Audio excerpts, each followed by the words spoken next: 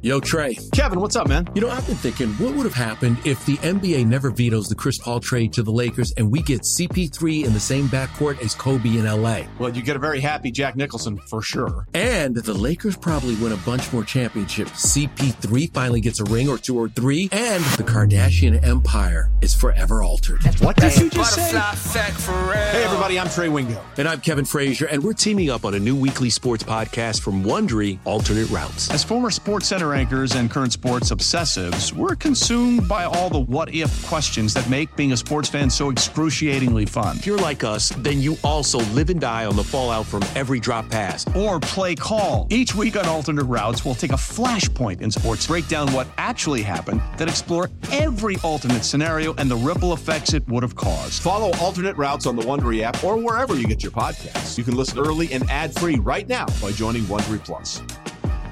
Presented by T-Mobile, the official wireless partner of Odyssey Sports. With an awesome network and great savings, there's never been a better time to join T-Mobile. Visit your neighborhood store to make the switch today. All right, we're back here at Yankee Stadium as we get ready for a wild card game this evening. You'll hear it right here on the Fan. Pregame coming your way at 7:30. Right now, the Yankee general manager is Brian Cashman. Cash, welcome. How are you? Hey, Mike, how you doing? Good, thank you. Welcome to another postseason. What number is this for you this year? I have no idea. The only thing that matters is what we do, obviously. What was the first one? 90 what? 8, 97, 98? Well, SGM 98. SGA 98. Okay, so yeah. It's 20 years of that right now. What's your thoughts of how do you feel about this edition as they hit the postseason? I mean, I like our team, but no more than they like their team, It's a beautiful day out there. I drove into, knowing that nothing happens by my hand tonight. It's really going to be, all these guys competing against each other, and we hope we bring our A game, and because we're going to need it. This is a very dangerous team in the Oakland club that Bob Melvin and Billy Beane and all constructed, and you watched last night's game play out with Chicago and Colorado, and the twists and turns and the extra innings, and I was on the seat of my chair the whole game with that one, and I wasn't even invested. And so I can't imagine again. I've been through the wild card games already a few times over, and now at least we're fortunate enough to be in one again tonight.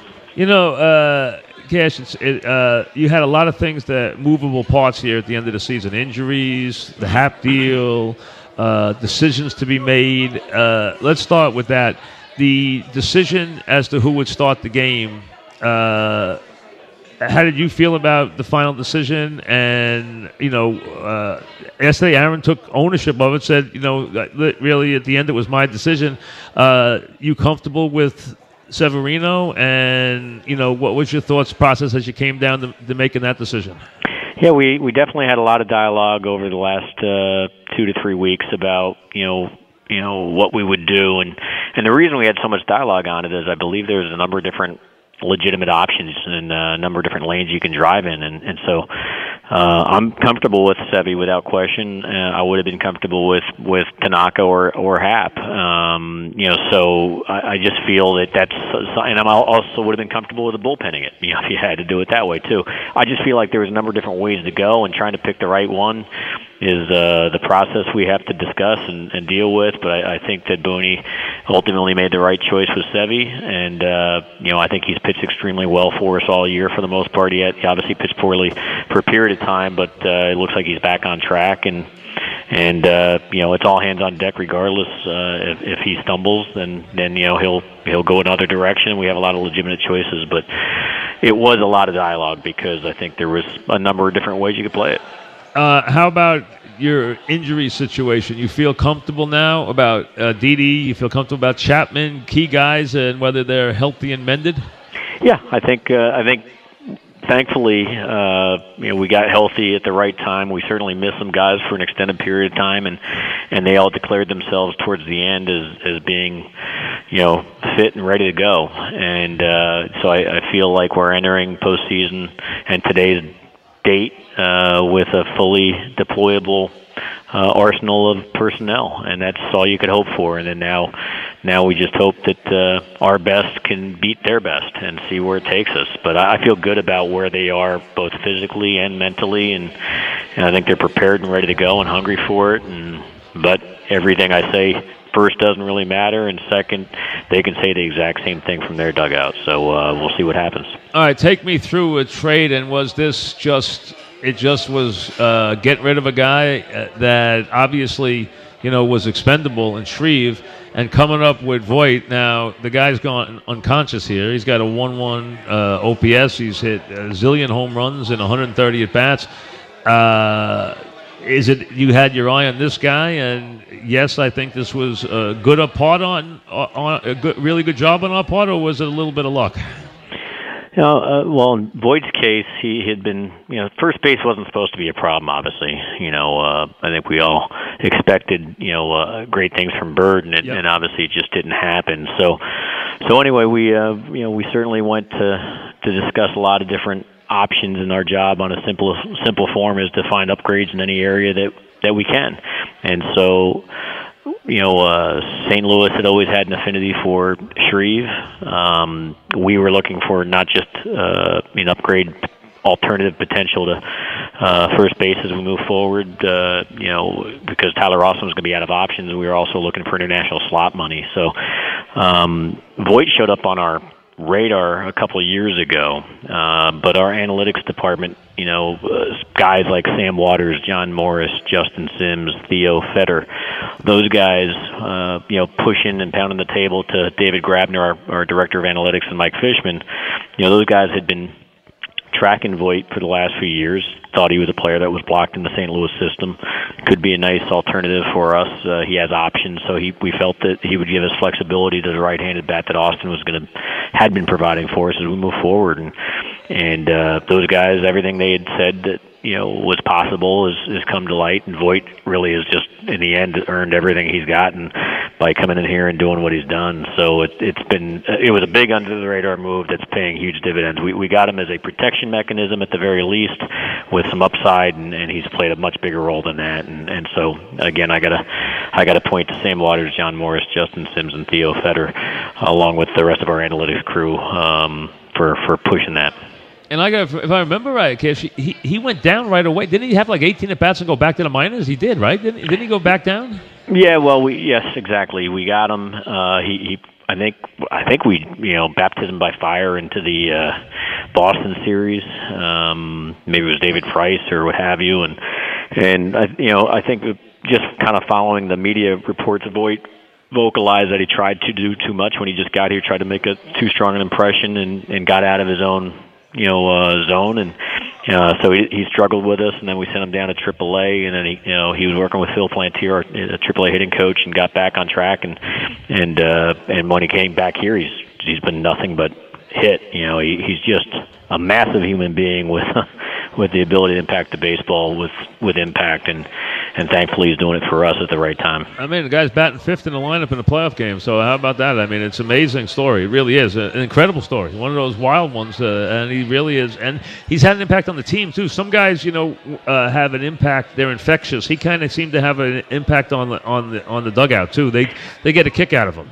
Yeah, I agree. I mean, I just watching it from afar, like the rest of us. He seems got a little bit of a. I told him, I said, you remind me of my favorite wrestler growing up, Jerry the King Lawler. He's got this WWE infectious type, pizzazz to him, and I love, when he does a little skip when the ball's off the bat and he thinks it's going to be out of the park, and you see how he turns to the dugout and reacts to them with emotion, and that's all uplifting stuff, and trying to create positive momentum, and so I'm much appreciative and glad he's doing what he's doing for us, and happy for him, because in the end of the day, it's all on him. What he's done and the name he's creating for himself is because of the results he's accomplishing on his own. So. Yeah, really amazing story. We're talking with Brian Cashman as we get ready for the Yankees wild card game. The other big issue tonight, other than Severino, is Sanchez. And Yankee fans, as you know, we've debated, it's been a conversation a lot, worried about his defense. To be fair, Aaron has been incredibly in his corner. He has never blinked the whole last month about whether he would be in there or not. Do you share his trust that everything's okay with him defensively?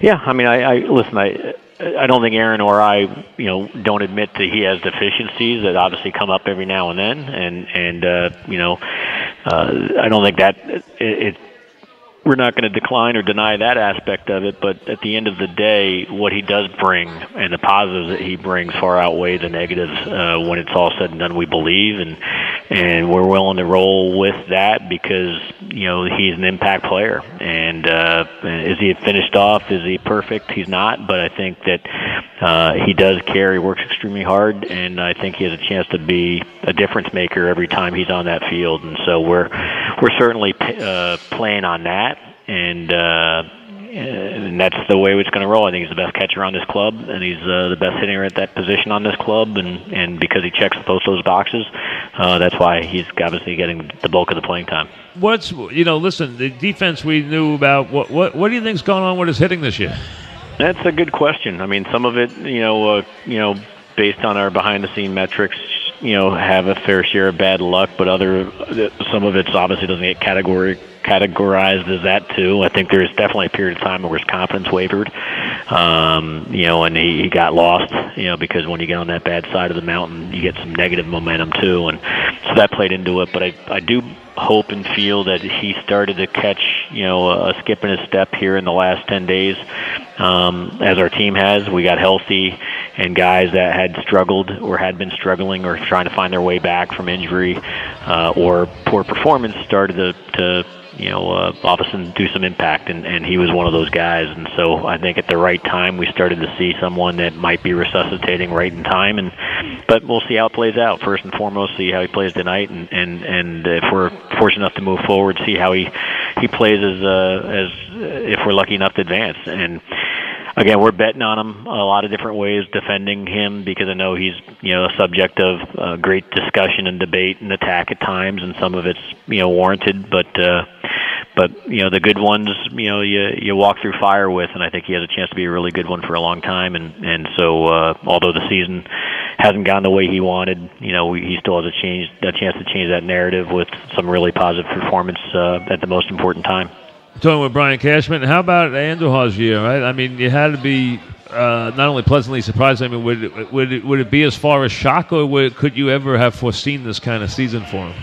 Well, I mean, the bat's not a surprise. Obviously, I can't tell you we foresaw it because I wouldn't have traded for Brandon Drury if I did. So right. we felt that he could use another year of development to finish off on the defensive side. The bat we knew could play immediately, but again, when you're as talented as a player like him, amongst others, they dictate when they're ready, and he proved obviously his time was now, and he had obviously a huge impact on this team and why we're playing in this game tonight, and had some amazing accomplishments, and I certainly hope he wins the Rookie of the Year because I think he deserves it.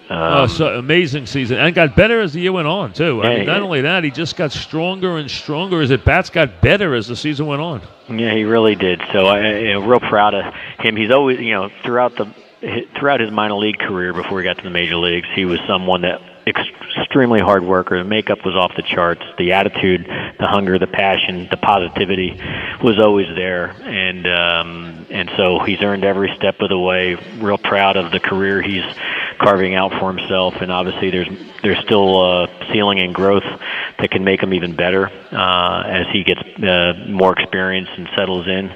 But he's certainly a big reason why where we're at today.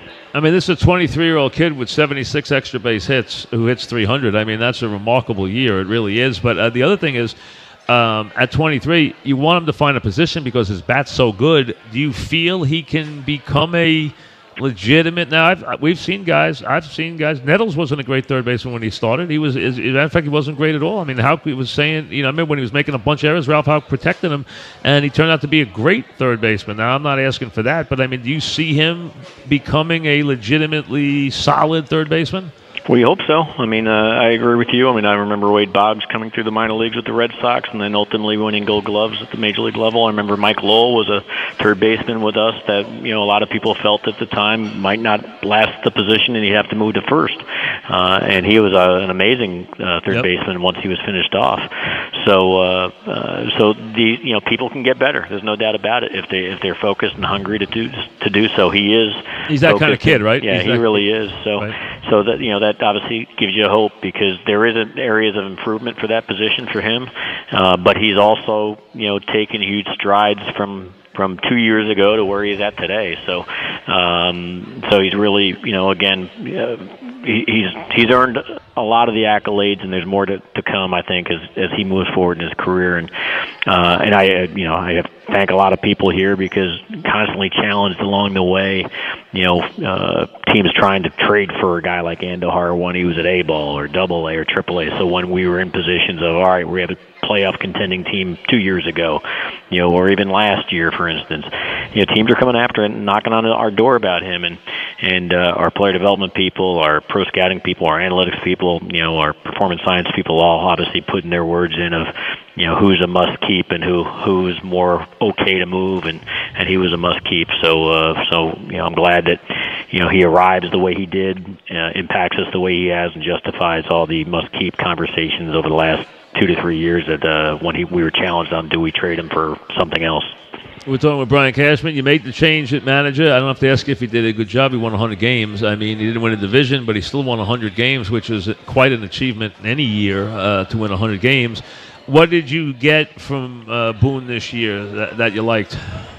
He did a great job. Managing this club, and especially, if you're grading him on the scale of somebody who hadn't done it before, just a remarkable, he honored the interview, essentially, in the end of the day, that everything he was in that interview, it played out the way we, foresaw from that interview. And that's a hard thing, I guess, to be able to say, and I'm thankful I can say it because, being in a boardroom with a lot of different people going through Q's and A's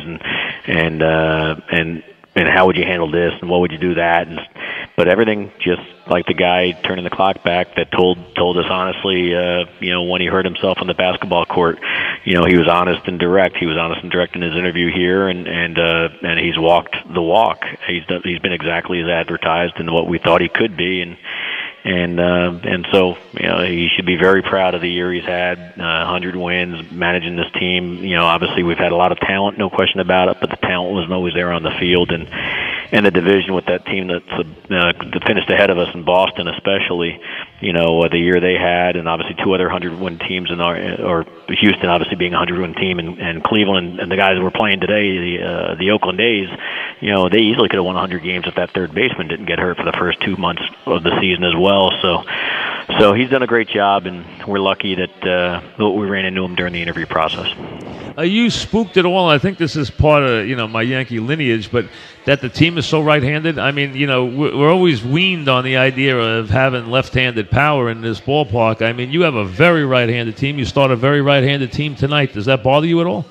No, it doesn't. I'll be honest. I mean, with the way the shifting has gone on, and if you have the right-handed amount of hitters that can use the whole ballpark. All ballparks not necessarily the same ballpark, obviously, as the old Yankee stadiums because you can get a ball out of here in all parts of the stadium. A lot easier in left and center than the old days. No question. Correct. No so question. I think between the shifts and the kind of the dimensions being a little different in this new facility and the way the ball carries here, it kind of maybe limits the old home field advantage with a bunch of left-handed hairy monsters that we used to play on. But big left-handed hitters that are in the box in big games still scare the heck out of you in this place, because they can hit anything out of this ballpark to right field. No question about it. And obviously, if we could have more balance, we would. But it's just the way sometimes the way it shakes out. So when we ran into Judge in the draft, he was right-handed, but we took the best player regardless. When we traded for Gleyber Torres, he was right-handed, but we took the player that was best available regardless. And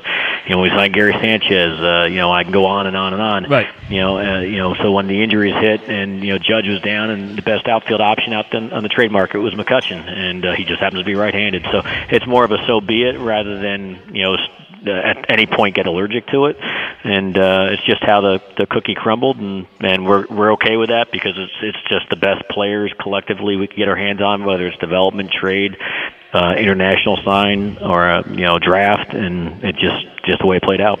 Can you remember a year where there's more talent in a one league than there is in this American League? I mean, 300-win teams. Cleveland could have won 100 games if they got pushed. You mentioned Oakland. You could have had 5 teams that were quality that could have been 100-type win teams.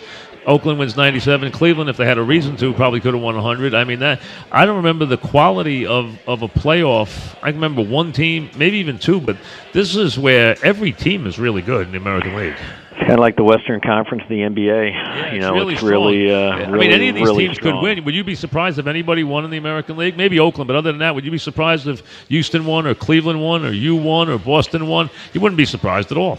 I think we're all capable of running the table, but the way this game is, played out and the way it can act at times on you, there's probably some, much lesser talented team in the National League that's just waiting in the wings to somehow surprise the world at the same time. So it's just the way it is. But I agree with you without question. I think the best baseball is here in the American League. The best teams are here in the American League, and if you play a season out and a year in and year out basis 100 times over, the true champions should come out of this league and try predicting it. That's why I don't recommend anybody betting on baseball, because this would be not a safe bet to bet on anybody, because I think each team is equally capable of doing some serious damage and running the table. Well, look, good luck. I know tonight's a tense game right from the get-go. I mean, these one-game ones I know are tough to take. You've gotten used to it, though. You've been in it enough. I mean, this game has become part of recent October heritage. So, I mean, you're getting used to these wild card games, right? Yeah, I get used to it, especially it allows you to control emotions, recognizing, it's a waste of time to have any right now, and so I don't have butterflies. I'm just waiting for it all to start, and what will be, and I certainly hope what will be our best baseball against their best baseball, and then if that's the case, I'll take our chances. All right, thanks very much for coming on. Appreciate it. Thank you. Thanks Good luck. so much, Mike. All right, Brian Cashman, back after this.